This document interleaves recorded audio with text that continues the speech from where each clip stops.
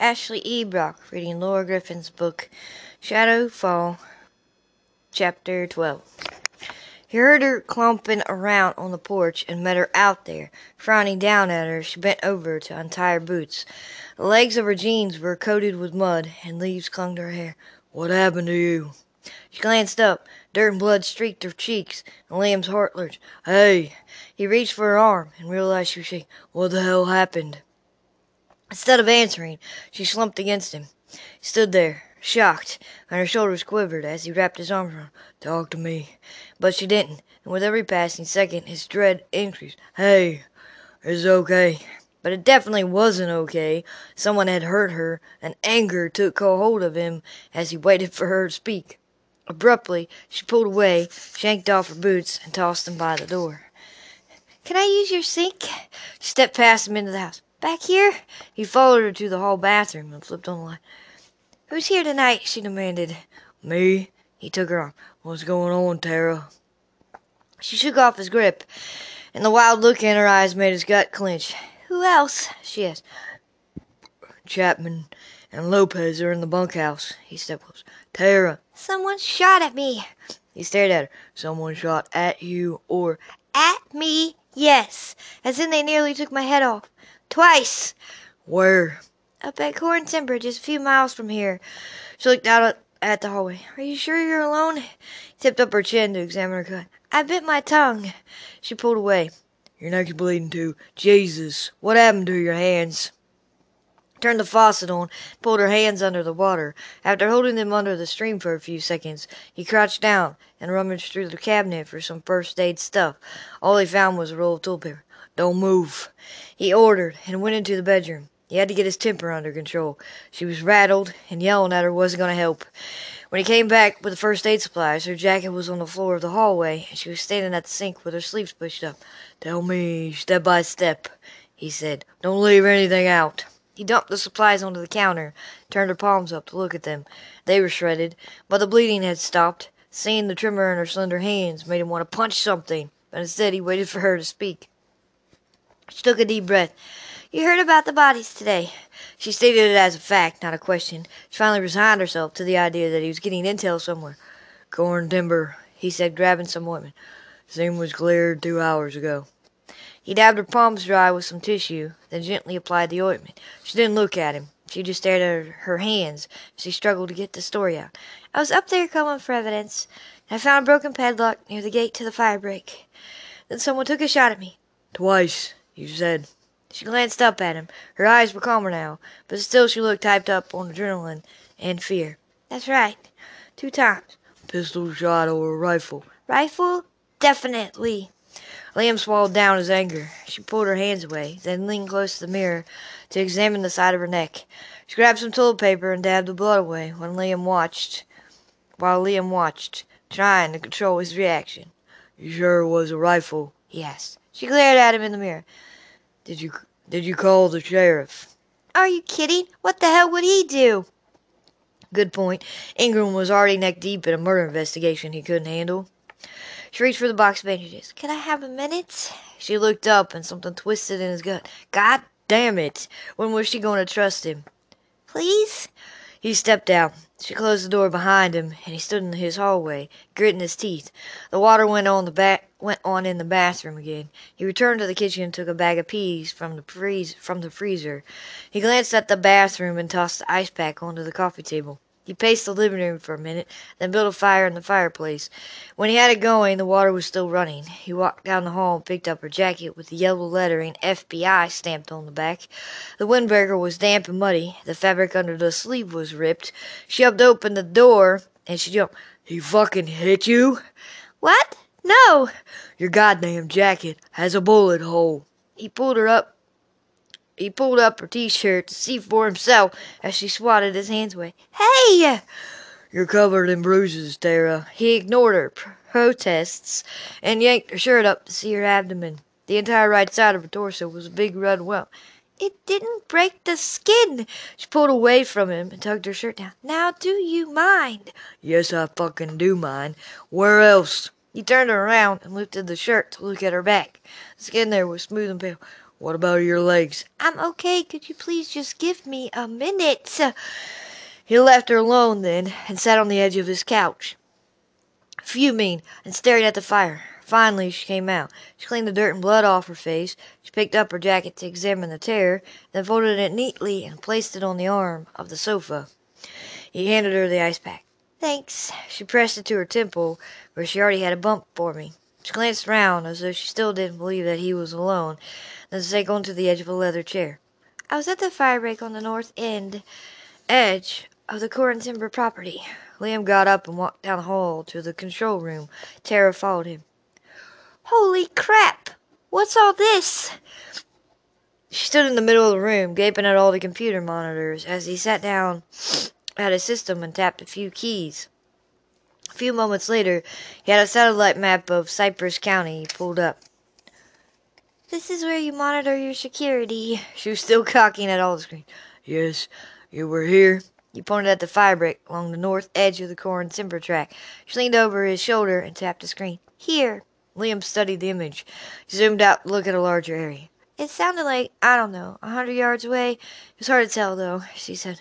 Could have been more. He clenched his teeth, thinking of the tear in her jacket that had been made by a bullet. An inch closer and she'd be dead. Luck could account for the first shot, he said. Maybe you aimed for your flashlight. Too close calls. I'd say you had a night scope. I know. She stared at him, her gaze somber. She calmed down some, but still looked shaken.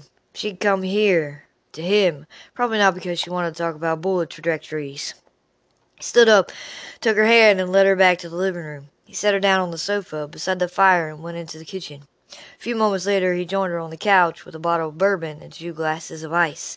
She immediately picked up the bottle and poured 2 generous servings. She downed a sip and winced. Thought you liked bourbon. I do, she croaked.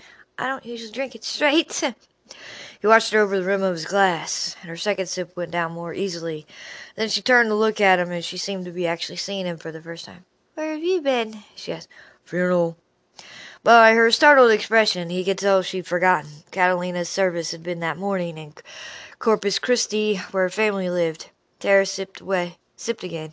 He noticed her hand still trembling. He took her glass and set it on the table, then slid an arm around her. She tensed. I'll get your good clothes dirty. I don't give a shit. Come here.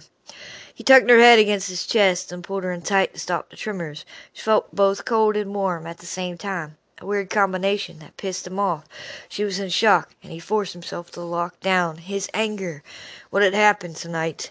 He couldn't tell if she was giving him the full story, and why had she been out there by herself? He warned her about poking around alone in the woods, but she hadn't listened because she was so damn headstrong. Frustration churned inside him. Frustration with her and with himself. She'd been only a few miles away, and he'd done nothing to protect her. The shakes subsided, but still she was a ball of tension, and he could tell she didn't like being held. Or maybe she didn't want to like it. She pulled away. So, this new crime scene, she said matter-of-factly. We recovered 2 bodies. I thought it was bones. Skeletal remains. The forensic anthropologist should have an estimate of the time of death by tomorrow, but we're looking at 4 victims. Certain factors point to a similar MO. Such as? She paused. Such as what, Tara? Spit it out. I can't discuss the details, but basically all 4 victims were discovered within a few miles of here. One he knew personally. Liam, are you telling me I'm a suspect? She could see the anger shimmering in his eyes. It wasn't just about her anymore. You have an alibi for the night of Catalina's death. She said. Then what are you telling me? I'm telling you, look at these murders. Look at where they happened, and the fact that you knew one of the victims intimately. She watched his reaction to the intimately part. She was still certain there was more to his relationship with Catalina, and his defensiveness reinforced her theory. You're no longer a suspect, she said, but you have to admit there's a common thread here. His gaze narrowed, and she could see he figured out where she was going with this topic. You said every man working for you has been through a psych evaluation. Tara said, I'd like to see them. Not happening. They're relevant to our investigation. He leaned closer. I'll say it again. No. She stood up. Why are you putting up roadblocks? Someone murdered a friend of yours, along with 3 other unidentified women, just a stone's throw away from where you live. Doesn't that bother you? He stood. Bothers me a lot, but it wasn't one of my men. How can you be sure? Those psyche vials could shed light. Forget it. I could get a warrant. I doubt it. She folded her arms over her chest and glared up at him. How could he be so hard-headed? How could he really know what the men working for him were capable of? Many were ex-military. They'd been trained in lethal tactics. What if one of them had a screw loose and was now back home unleashing his rage? Here was Liam, stubbornly guarding his privacy. Tara shook her head and picked up her jacket. He clamped his hand over hers. Where are you going? Back to my motel. You're not going anywhere. Like hell. She jerked her arm away. You can't tell me what to do.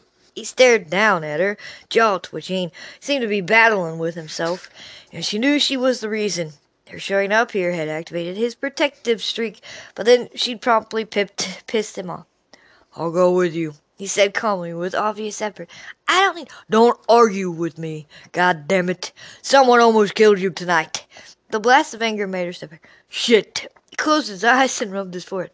Sorry. I need to go. She moved for the door and he caught her arm again. Wait. Would you please just let me drive you home? She let him follow her. He trained his gaze on the bumper of the old Ford, going over everything in his head and cursing himself for acting like an idiot. She'd shown up at his house, shaking and bleeding, and he fucking yelled at her. Granted, she picked a fight with him, but that was just a knee-jerk reaction to what had happened. She was like him. When attacked, she went on the offensive.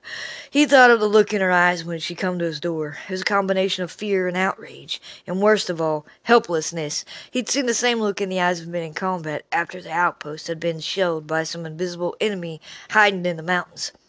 Liam had been through way more of those firefights than he wanted to remember, fights that had taken the lives of some of his friends, so he understood the fear and the fury and the need to lash out. The neon sign for Big Pines came into view. She turned into the lot and Liam followed. He pulled into the space beside her and buzzed down the passenger window. Stay here a minute, he said. He got out and did a scan of the area. It was after midnight, and the parking lot was cold and silent. Full, though. The murder of a well-known politician had brought the media out, and several reporters were in it for the long haul, from the looks of it. Liam scanned the highway and the woods beyond. He surveyed the waffle stop across the street, searching for anything unusual, but the restaurant was closed up for the night. Tara sat in her Explorer, looking impatient. Okay, let's go. He slipped out a cig and followed closely as she walked to her door. He held out his hand for the keycard, and she passed it to him with an eye roll. He entered the room, then ushered her inside. Wait here, he ordered. She stood by the door as he did a quick sweep of the place, checking closets and curtains. The room didn't have a balcony, which was good, but he didn't like the crappy window locks. Checked the bathroom. Her toiletries were scattered across the counter. A pair of running shoes sat beside the shower, and a white sports bra dangled from the towel rack. Liam checked behind the shower curtain and examined the rusty lock on the little window. He wasn't happy with it, but the window itself was too small for anyone to squeeze through. Basically, the place was a dump. We good now? She called from the bedroom. More or less. He joined her beside the door. Your room's not great. For safety, I give it a 4. She lifted an eyebrow. This one comes equipped with an armed federal agent and bonus points. Any bonus points for that? Maybe. He stepped closer. She was still a mess, but her eyes had calmed down. Depends if you know how to shoot. I kick ass. He didn't doubt it. Liam eased closer. I can stay. She gazed up at him with those pretty blue eyes. He felt a sharp pang, 'cause he already knew the answer. I'm good. You sure? She nodded. He pulled her against him. She stiffened at first, but then her arms went around his waist. Thanks, she said. For what? Earlier. She smelled like a soap now, and he wished like hell she'd changed her mind, and he cursed himself, because if he hadn't been such a hothead earlier, they'd still be at his house right now, maybe even in his bed, where she'd be safe and warm, and he could do what he'd wanted to do for days now, which was fuck her blind, but instead, he'd blown it. She pulled out of his arms and reached to open the door. Message received. Call me if anything happens, he said. She opened it wider. I mean it, Tara. I know. End of chapter 12.